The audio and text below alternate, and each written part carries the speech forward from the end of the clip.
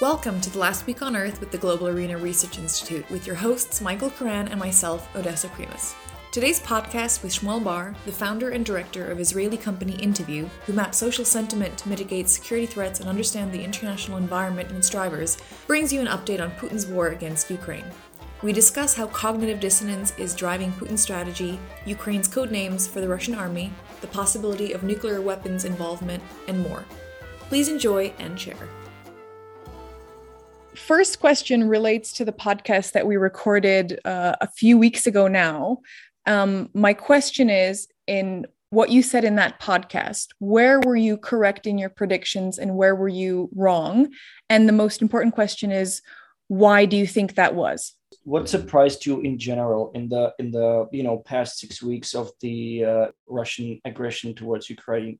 First of all, I've always preached to myself and to others that when we talk about rationality, then we always have to take into account that rationality is a system which is applied to a data set. So if we are saying Putin is rational or irrational, what happens now is that everybody who made a mistake in assessing Putin said, oh, he'll be deterred by this and this and this. He wasn't deterred. Oh, he's irrational. And that's an easy way out. That's a way to cop out of conceptual errors.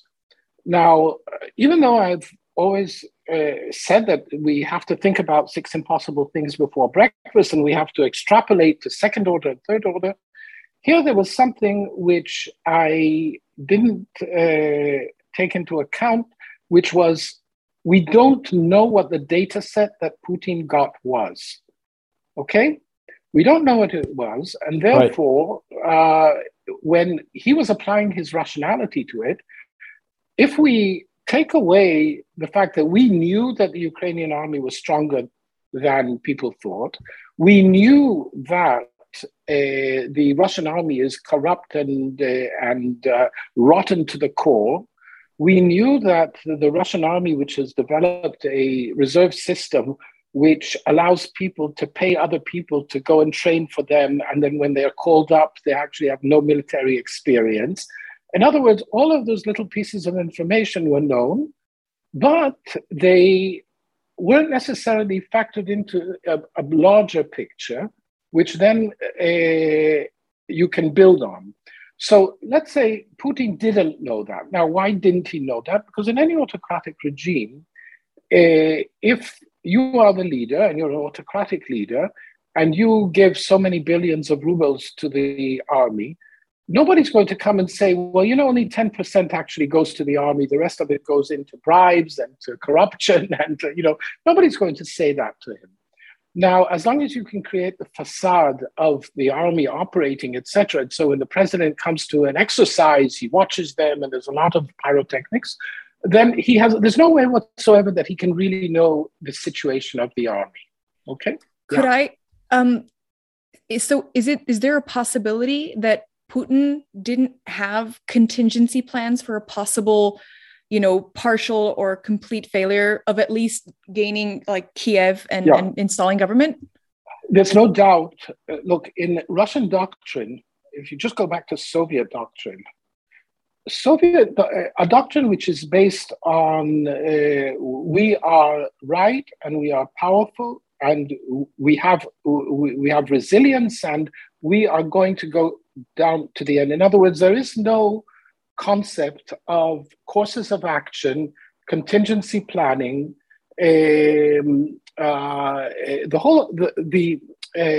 in Western military and intelligence thinking, you build a plan and then you say, we have something called incidents and reactions. Okay, what could happen?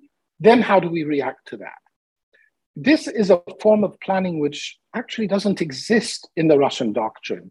The Russian doctrine, if something bad happens, shit happens. Well, first of all, it's a conspiracy of shit, because it's the Western conspiracies, et cetera, which only means that we have to be even more indomitable. We have to be even more concentrated on the goal and continue. Now, when you come from a Western country and you think, well, okay, is there such a thing as an intolerant level of casualties? For me, not for the other side. Is there such a thing of the type of fighting that I'm not willing to completely level a country or something like that? In other words, where you say, I cannot achieve the goal without leveling the country, okay? So if America went into Iraq and they said, well, we can't level Baghdad, so we are constrained, and therefore we have restricted options. The Russian doctrine doesn't have anything like that. It goes back to their own self-image from World War II. Look at Stalingrad. Did you need a contingency planning in Stalingrad? No, it was to stand until you defeat the Germans. So this is a problem.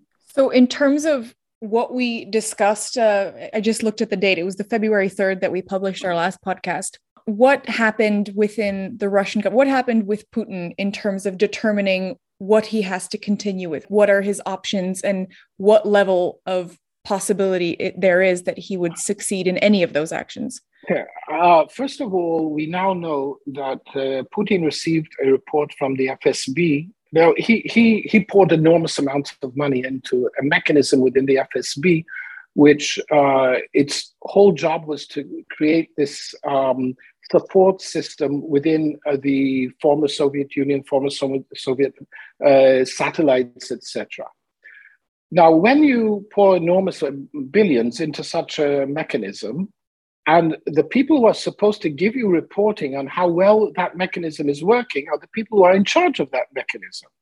Okay, they built it, they're doing it, they're getting the money, and now they have to report. So what we do know now, there have been quite a lot of intelligence leaks from the Americans and the British, that he's received reporting from the FSB that basically this is going to be an Anschluss. In other words, this isn't Poland 1939. It's not France. It's basically Vienna 1938, right? You walk in, they line the roads with flowers and throw flowers at you, etc. Because he was told that 85% of the Ukrainians are just waiting to reunite with Mother Russia. So the price from his point of view was minimal. There wasn't going to be any fighting against those Nazis that he's talking about. The Ukrainians want him. The sanctions would be limited because even if they impose sanctions, but when the whole world sees it's over, then the whole world will also retreat from the sanctions. So he'll have a bit of pain with the sanctions, but nothing more than that. So in his assessment of the situation, based on his information, then basically it's a win-win. Now, had we known that the intelligence picture he was receiving was so radically different to the real picture, both in the net assessment, in other words, my capabilities versus their capabilities, etc., and the scenarios, then we would have said, well, sure, it's a win-win situation. Let's go for it. Now, the other thing is, what actually happened, Biden appeared twice or three times during that period. And in every appearance, he said at least twice or three times, we will not fight Russia. We will not fight the Russian army. We will not send forces to Ukraine. We will defend the borders of NATO.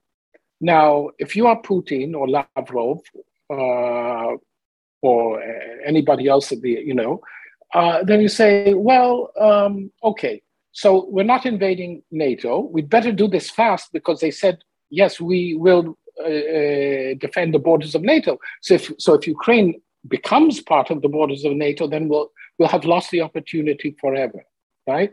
So in a way, this combination, we will not fight Russia, we will not send forces to Ukraine, but on the other hand, we will defend NATO, actually put a time frame on Putin's activities, on Putin's decision making.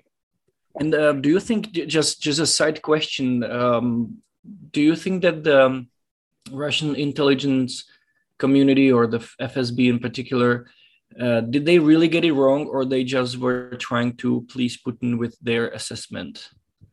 The fascinating works done, on the mentality of autocratic regimes, and especially the mentality in the Soviet era, and the captive mind, where you actually juggle two sets of worldviews at the same time.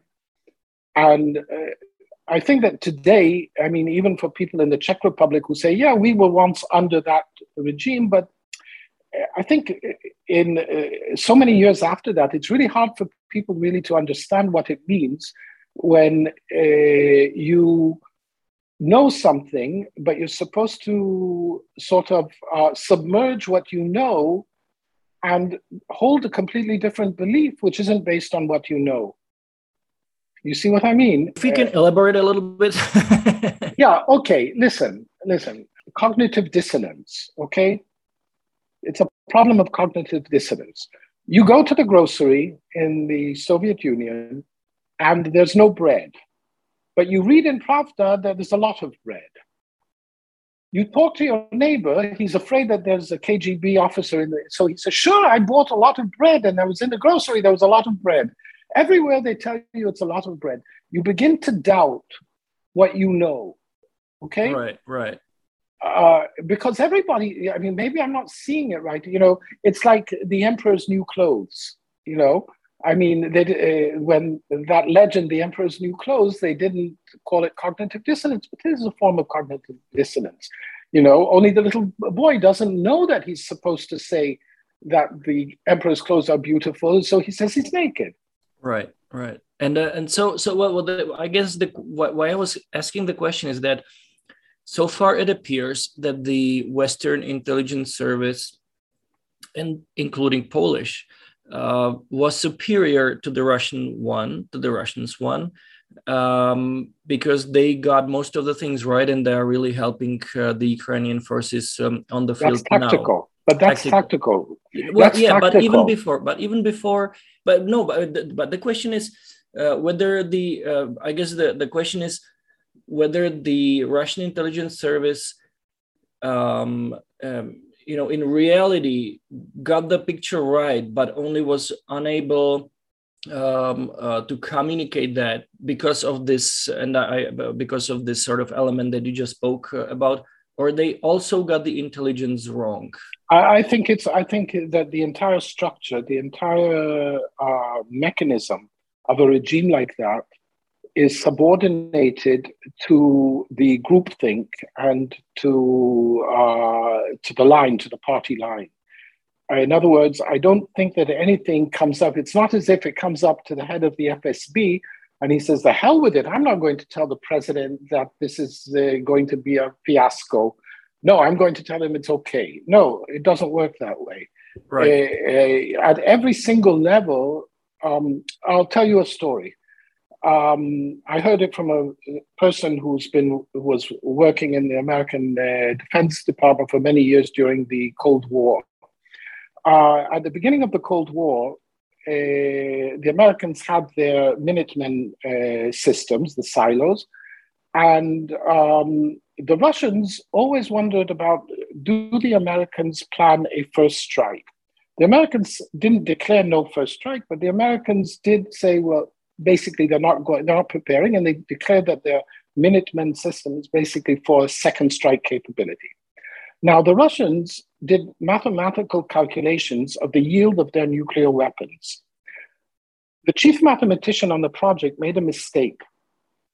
Due to the mistake, everybody under him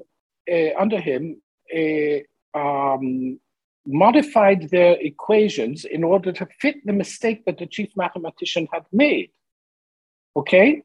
As a result, the calculation of the yield of the Russian weapons gradually grew in scale until they said, well, look, what we know about our weapons, about the yield of our weapons, the Americans probably know. We know that if we use that many weapons on that deployment of the American nuclear weapons, we will destroy them all, which means that these are not intended to be a second strike capability, which means that these are all part of a first strike doctrine that the Americans aren't declaring. Then they told and this is, by the way, in documents which were taken after the fall of the Soviet Union and were analyzed by the Americans. If we take that into account, then the Russian leadership received information that, look, this Cold War is hotter than we thought, because this Cold War means that they could, under certain circumstances, decide on a second strike, on a first strike, which means that we have to be even more careful and we have to be far more, attentive in order not to allow things to escalate. Now, after the Cold War, they did some sort of research, which I read, that many of the cases where the Americans thought they were sending deterrent messages to the Soviet Union, the deterrent messages never actually got there through the filters of the Soviet military and Soviet intelligence. And the reason for the deterrence that they had attributed to their deterrent messages was because of the basic underlying belief by the Soviets that the Americans could launch a first strike. Okay? And I don't think, plus ça change, ça reste la même chose. As much as it changes, it remains the same. When you said that the help is more tactical, and I now on the field, I can very much agree with that. Given the situation that the Russian army is obviously trying to regroup to cannibalize its own units and move back to the perhaps more realistic plan from the start to take over Donbass. What will be the biggest challenge now for Ukraine and for the Western allies? Well, first of all, the Americans say it's not over until the fat lady sings. The Russian regime has created a frenzy of denazification of Ukraine. The website which is most identified, and people who are identified with Putin, are saying things like the Nazification of Ukraine has been so deep that only by re-Slavization and re-Russification of the Ukrainian people, the Ukrainian masses, and only after a complete destruction of the Ukrainian deindustrialization of Ukraine, can the denazification process take place? And even then, it will be after a period of a generation.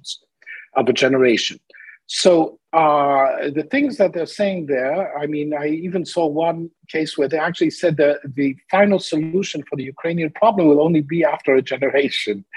Personally, as an Israeli, the words final solution sort of give me a shivers. This is unacceptable, totally unacceptable. Yeah. But so I think, yes, they realize that they are stuck.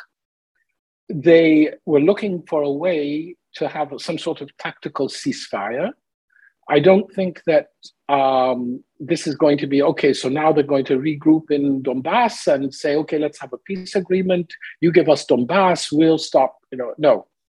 I think that what they want to do is to have a tactical ceasefire, which will be with maintaining the level of fighting so that you can always reignite the conflict at will when you feel that you have the capability. Now, the Russian reserve system, which they revamped in 2021, is also broken because the whole system is based on filling up the regular units, and most of the reserves that they can call up have actually never really trained. They're not even weekend soldiers. They've never trained. And so now, certainly, if you want to create new units and send them in, you have to have squad training and platoon training and company training and battalion training. And this takes about half a year, at least, even for the most rudimentary units. So they know that the Russian army knows that within less than half a year, they really can't amass the type of forces, and that meanwhile the Ukrainian army is going to continue to reorganize. So I think that what they're looking for is a tactical ceasefire. Now, the problem is that in order to maintain that tactical ceasefire, you have to have some level of constant conflict, like a war of attrition. So there's going to be a war of attrition in which at one point or another, the Ukrainians are going to have to get supplies from Poland, Slovakia, from the frontline states. The Russians have already declared that if these countries give supplies or support the Nazis, then this will be considered aggression against Russia. Now, well, what happens if the Ukrainian military or resistance goes back and forth from Poland or Slovakia or Romania or Hungary or Moldova, etc.? And, well, what are the Russians going to do? Are they going to say, okay, we're going to ignore it because that's NATO? Or are we going to try to deter them by doing all sorts of localized attacks inside the borders of those countries, on the borders of those countries? Now, when that happens, then the big question is, well, what about NATO? In other words, is one Russian attack on a supply depot inside Poland considered Article 5? Two, one in Poland and one in Slovakia, one in Poland and one in Hungary? I mean, what triggers Article 5, or does anything trigger Article 5? If once that doesn't happen, then the Russians, who have a goal of actually wearing down, eroding the commitment of NATO, so everybody will say that NATO is a paper tiger, they could adopt a tactic of doing these small attacks where NATO doesn't respond. And this will actually, in some way, intimidate the NATO countries, which used to be East European NATO countries, and say, hey, you went and joined NATO, but look what it's worth. So you'd better take into account that we are your neighbors and NATO isn't going to help you. So from the point of view of influence operations, that would be a very important influence operation for them. We spoke about it last time that you are a CEO and founder of an extremely interesting company, Interview. And as far as you can share it, what are the findings? What is it that is coming either from the Ukraine media or social media or Russian media or social media space that you feel is worth exploring and mentioning here? Well, I think first of all, public opinion let's take Russia. Russia's taken down Twitter and Facebook, etc. The only thing that's working there is Telegram. For some reason, the Russian intelligence doesn't want to close down Telegram, probably because they're covering it. It's worth more intelligence-wise than it is in disruption. Russia is basically, whether people really feel inside that they support Putin or not, but they are expressing themselves very clearly. It's a cognitive dissonance. Maybe I wouldn't want to support him, but everybody's supporting him, I'm not going to expose myself. So the Russian public opinion, and I'm sure that the FSB, the SVR are monitoring, well, they say, yes, they're all behind Putin, okay? And Putin can leverage that within the elite. Look, the people are behind me. You better be behind me too, okay? So I don't think there's any. I think that we can extrapolate from that and say that for the period ahead, given the level of sanctions, given the fact that Nord Stream 1 hasn't been blocked, given the fact that just every other day Biden announces that there's another daughter of Putin whose bank account is going to be frozen, and that's supposed to, that's going to hurt him. Until now, you didn't touch my daughter's bank accounts, But so from the point of view of the regime, there isn't going to be any gradual effect of war fatigue and what the hell did Putin do to us, okay? That's not going to happen, at least in the next half year, because the sanctions aren't going to be that much, okay? So I think that that's important. The other side of it is Ukraine. We're monitoring the Ukraine, actually on a tactical basis as well, but also their sentiment, etc. There is no doubt that Ukraine is in the throes of a sense of commitment to a war of independence. In other words, you see it among the expat Ukrainians, you see it inside Ukraine. You see that they support Zelensky. They support Zelensky as long as Zelensky is opposing the Russians, is not making concessions. The sentiment among the Ukrainians is no concessions, and the more violence that Russia applies to them, then the stronger their position is that, no deal with the Russians, no deal with Putin.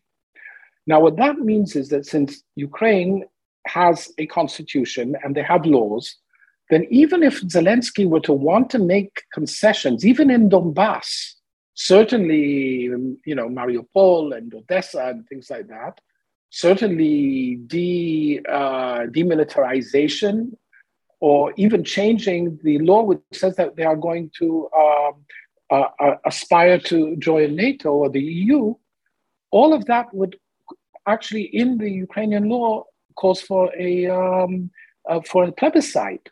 And there's no way that Zelensky, no matter what agreement he reaches with Putin, if he were to reach such an agreement, which I doubt, because Putin doesn't want an agreement, he wants an attrition, but he wouldn't be able to get it through public support in Ukraine. So I think that if we take those two elements that we're identifying in the public opinion, and we identify the very, very strong trends, and we extrapolate from the trends, these sort of trends don't change overnight, right? And do you see some sort of development in the Ukrainian public opinion over the past 6 weeks, either in the way of greater resilience, or more tired, or being ready more to give up? Anything that has been changing in the past 6 weeks? No, if I look, for example, at the statements of expressions of Ukrainian patriotism and resistance and hatred, the visceral hatred of Russia. It's interesting, by the way, they have all sorts of code names. So my favorite is that all of the Russian soldiers who come from European Russia, they're white, they're called orcs, from Lord of the Rings. And all of the ones from the Asian Russia are called Borats from the movie Borat.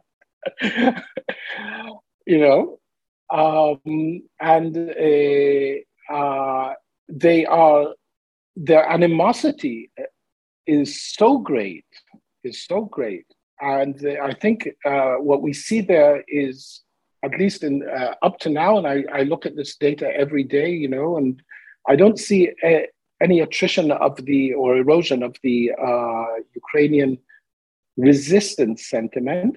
I think that whether the Russians, the fact that they feel that they are defeating an empire, they feel that they're paying dearly, but they are standing up to an empire. And I think that, something, I think that if you go back to, I don't know, you ask your parents or somebody what people felt in the spring of Prague. Look at us, we're a little country and look what we're doing, that sort of thing. And you take that and you amplify it, because the level of sacrifice is a factor which amplifies the satisfaction if you have succeeded despite the sacrifice to achieve something. So, there's all sorts of complex elements here, but it's human nature. What would you think in the future progress of the conflict currently are the things, not the 6 impossible things, but what are the things that are very unlikely in terms of what or what you think to happen? Because there's a lot of, in terms of, I think a lot of our listeners would probably be interested to hear about your opinion in terms of nuclear capabilities, as well as other countries' future involvement in the conflict. So how likely are these things, and what arguments would you say that can deter people from fearing those elements? Certain things are almost inevitable. In other words, the the United States didn't fail to deter Russia. It didn't try to deter Russia. I mean, we have to understand that. There was no real effort to deter Russia, because if you say he wants to invade Ukraine because he wants to be Vladimir the Great, and for him it's the reunification of the Russian Empire, and this is the benefit. The cost is going to be sanctions, because I'm not threatening him with military action or anything like that. In terms of cost benefit, it's clear that there was no attempt to deter. And by the way, Biden himself at the NATO press conference, when some young journalists asked him, what do you have to say about the fact that you didn't succeed in deterring Putin? So he said, no, we didn't try to deter Putin. We did not intend to deter Putin. We wanted to tell him that there will be a price for his actions. So what this means is, for all of the countries who now bask under the American umbrella, and I'm talking about the Middle East, where they now have flocked to Israel because they say, well, Israel, whereas if America didn't go to help Ukraine, which is a European country, they're closer to them ethnically, then certainly they won't come to help us against Iran, right? So the only ones who really have an account with Iran who will help us are the Israelis, okay? Secondly, the Ukrainians gave up nuclear weapons. That's why this could happen, which means that if the Iranians get closer to nuclear weapons, we don't believe the American agreements, which means that we also have to acquire nuclear weapons. You take it to North Korea. Look how North Korea now is flexing its muscles, because they say the Americans are a paper tiger. I also want to show that the Americans are a paper tiger. So what do the Japanese and the South Koreans and the Taiwanese understand from that? So I think that we can expect a sort of destabilization of the non-proliferation regime, and a further weakening of the expectation that the United States or NATO will intervene. Now, I think that this will exacerbate and escalate the moment we have a situation where Russia does attack within a NATO country. The moment Russia attacks within a NATO country, the entire myth of we will defend the borders of NATO just comes tumbling down. And that could actually, now I think that one possibility will be a sort of disintegration of NATO into sub-NATOs, where the East European frontline states will try to create some sort of security organization of their own, just to to face the situation with separate agreements with NATO, because you don't want to be bound by the NATO consensus. Okay. Sorry. So do you think it's likely, or how possible, that Putin would go further than the borders of Ukraine? I think that he wants to. He will want to. First of all, he will. If there is constant support of the Ukrainians by the borderline states, he cannot just let them go back and forth and be supplied and not take action. So he will try to do things at the border, across the border. In other words, not a whole invasion of Poland or something like that, but something that he will feel the waters, and he'll try to see, okay, how far can I go without precipitating conflict with NATO? The further I can go without precipitating conflict with NATO, I am also getting the added value of proving that NATO is a paper tiger. Okay, but in the long run, what we're seeing is first of all, the de-Europeization of Russia, the disintegration of NATO deterrence, a further decline or fading of the American role in defense of other countries, of the image of the United States as a deterrent. And I think that this will have an effect in the Middle East, in East Asia. I met with a senior Japanese official ministerial level in the area of defense. And I asked him, are you satisfied with the American nuclear umbrella? And it was really interesting what he said to me. He said, well, an umbrella, sometimes it rains and sometimes your umbrella doesn't open. It's broken. So it's always good to have another umbrella in your briefcase. In other words, he didn't answer me, but he did answer me that if you think that your umbrella may be broken, in other words, the American nuclear umbrella, you really should think seriously about carrying another umbrella. Right.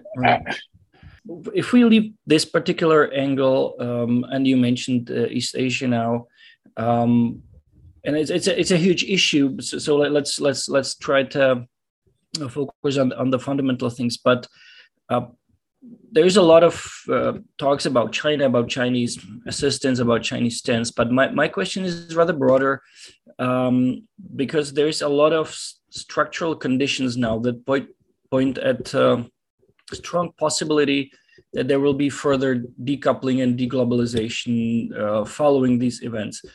Do you think this could be a breaking point in globalization as we know it, and we could really face a stark deglobalization, or the sort of economic rationality, not economic rationality, but that there will be a strong will to continue with the current framework of international economy and international trade, so that China would not take the clues as to, be careful as to who you're dependent on and things like that, because there could be a breaking point. I think that one of the problems is equating the East-West relations, China-West relations, with the Russia-West relations. They're absolutely not the same. I mean, Russia, of course, they get a lot from the gas, the oil, etc., etc. But basically, most of the Russians do not actually, they don't purchase Western goods. They don't have the money to do it, okay? So if you aren't selling, Ben and Jerry in Sverdlovsk, well, they never had Ben and Jerry in Sverdlovsk, okay, so everybody makes a big thing about the McDonald's in Moscow is closed. Oh my God, So that's something different. China lives off its export in enormous amounts of areas to the West, okay? So globalization is the essence of the existence of the Chinese economy. And anything that I think that, and the Chinese are very, very clear about it, that they certainly they're not going to risk their economy and their well-being for Russia. The Chinese have done all sorts of interesting so-called public opinion polls, which they've been so kind as to leak, which is interesting. One of them shows that when you ask Chinese what country poses the greatest security threat to China, 85% of the Chinese say Russia, not America. This, I believe, is very much so. But what I guess is that now that China sees that there is also a huge cost of its economic dependence on its relations with the West, and how easy, after all, I mean, easy with a huge, quotation marks, but how quick it was to essentially isolate huge parts of Russian economy, and this would hurt China much more. So what I was rather thinking, whether the more autonomistic economic thinking could start prevailing. I'm not speaking about the next year or 2 years, but that I can imagine ways of China of trying to hedge against this sort of possibility. But for that, you're talking about a China almost adopting a Chuche, North Korean Chuche system. The North Koreans believe in self-reliance, Chuche, or what the Iranians call resistance economy, North Korea does it because they have no choice, because if you open up, then you risk, what happened in Russia, in the Soviet Union, etc. Iran, because they were under sanctions. Okay, the ability of China to adopt anything more than slight modifications in their economy, let's say to increase the portion of the national product within, the national wealth, they don't really have very many margins to do that, because in the end, if they stop exporting to the West, in other words, globalization is a two-way street. You stop, you try to cut yourself off from the West will try to cut themselves off from you.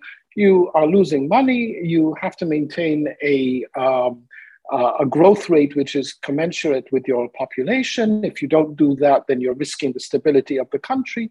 And all of that is not worth some sort of ideology of self-sufficiency.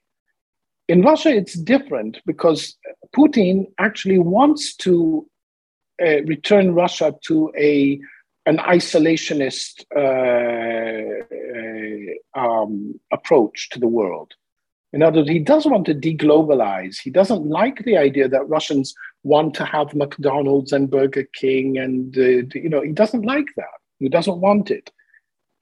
So I think we're talking about two completely different cases. I don't see that happen. And by the way, the Chinese are already making all sorts of noises, like China will not support aggression against any country. China we're against sanctions. We think everything should be diplomatic, etc., etc. But the Chinese have been very careful. If you compare them, let's say, with Iran and Syria, who are outwardly supporting the entire Russian narrative, the Chinese are not supporting the Russian narrative. The only thing they're saying, they're taking parts of the narrative, for example, that it's the West's fault because they insisted on Ukraine joining NATO. Okay?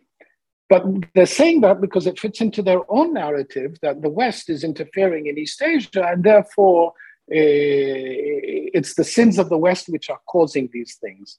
But to go beyond that, it just doesn't, and there isn't any leadership in China which is like Putin.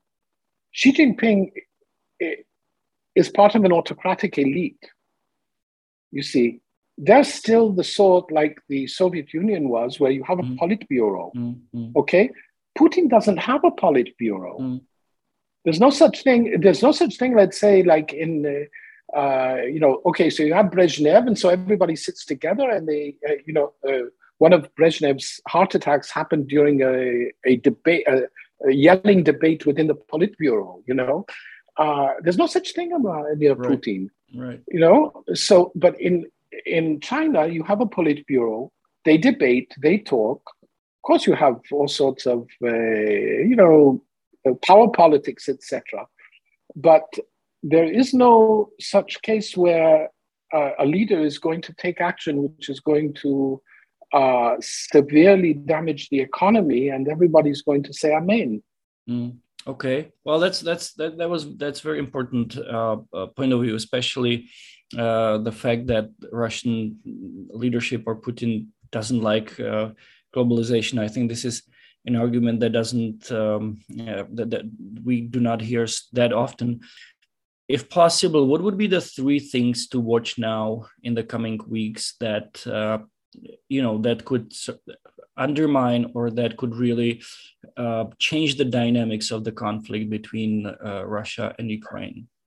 Okay, the first thing I believe would be I don't think that a Russian use of chemical weapons would make any difference to NATO.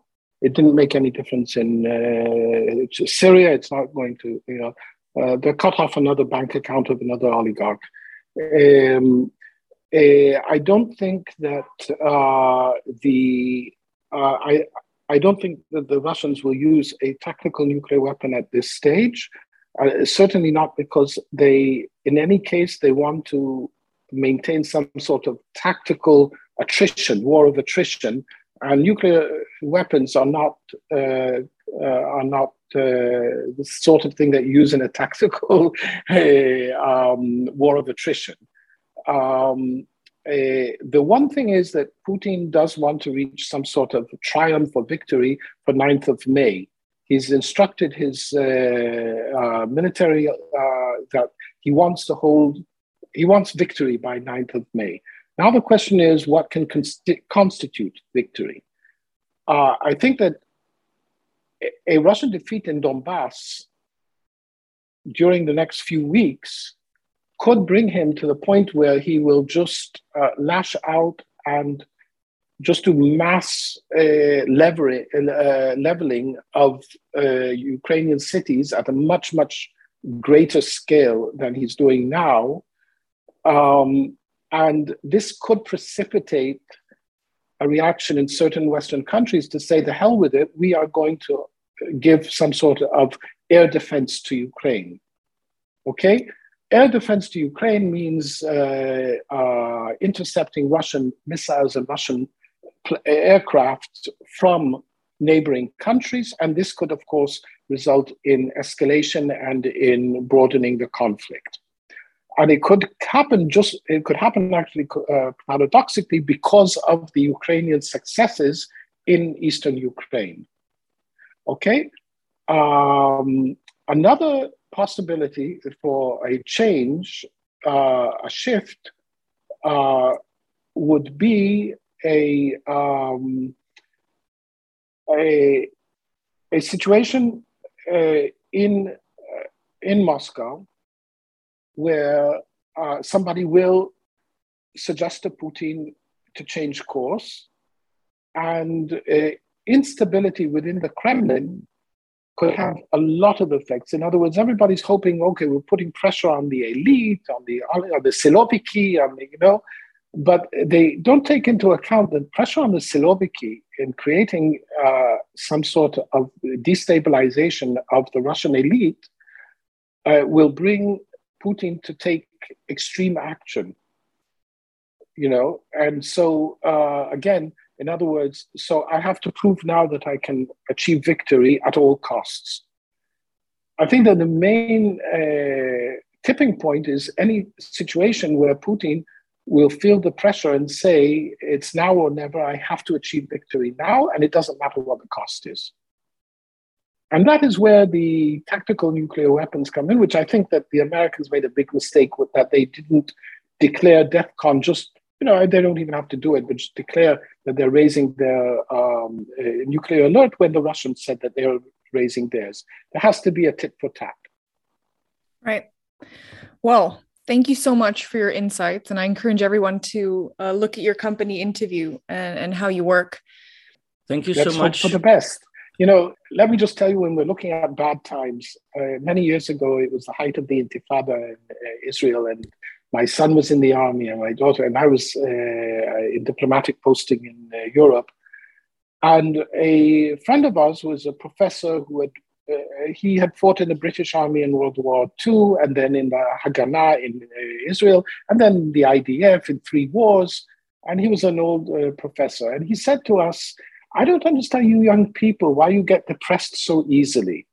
When I was a young man, Hitler had occupied all of Europe. Rommel was beating Montgomery in the Western Desert. We were preparing for a last stand on the Carmel Mountain in Israel. 6 million Jews were killed and tens of millions of others. Then the Americans and the Russians were going to blow up the world with the nuclear weapons. And we had the Cuban Missile Crisis. And ever since then, he said, everything's been looking up. Okay, well, that's a good positive note at the ending. Thank you. Thank you for listening. The Global Arena Research Institute specializes in high-level research and analysis using big data and AI. In our podcasts, we bring you experts from various fields for fascinating and useful discussions. Until next time, have a great day.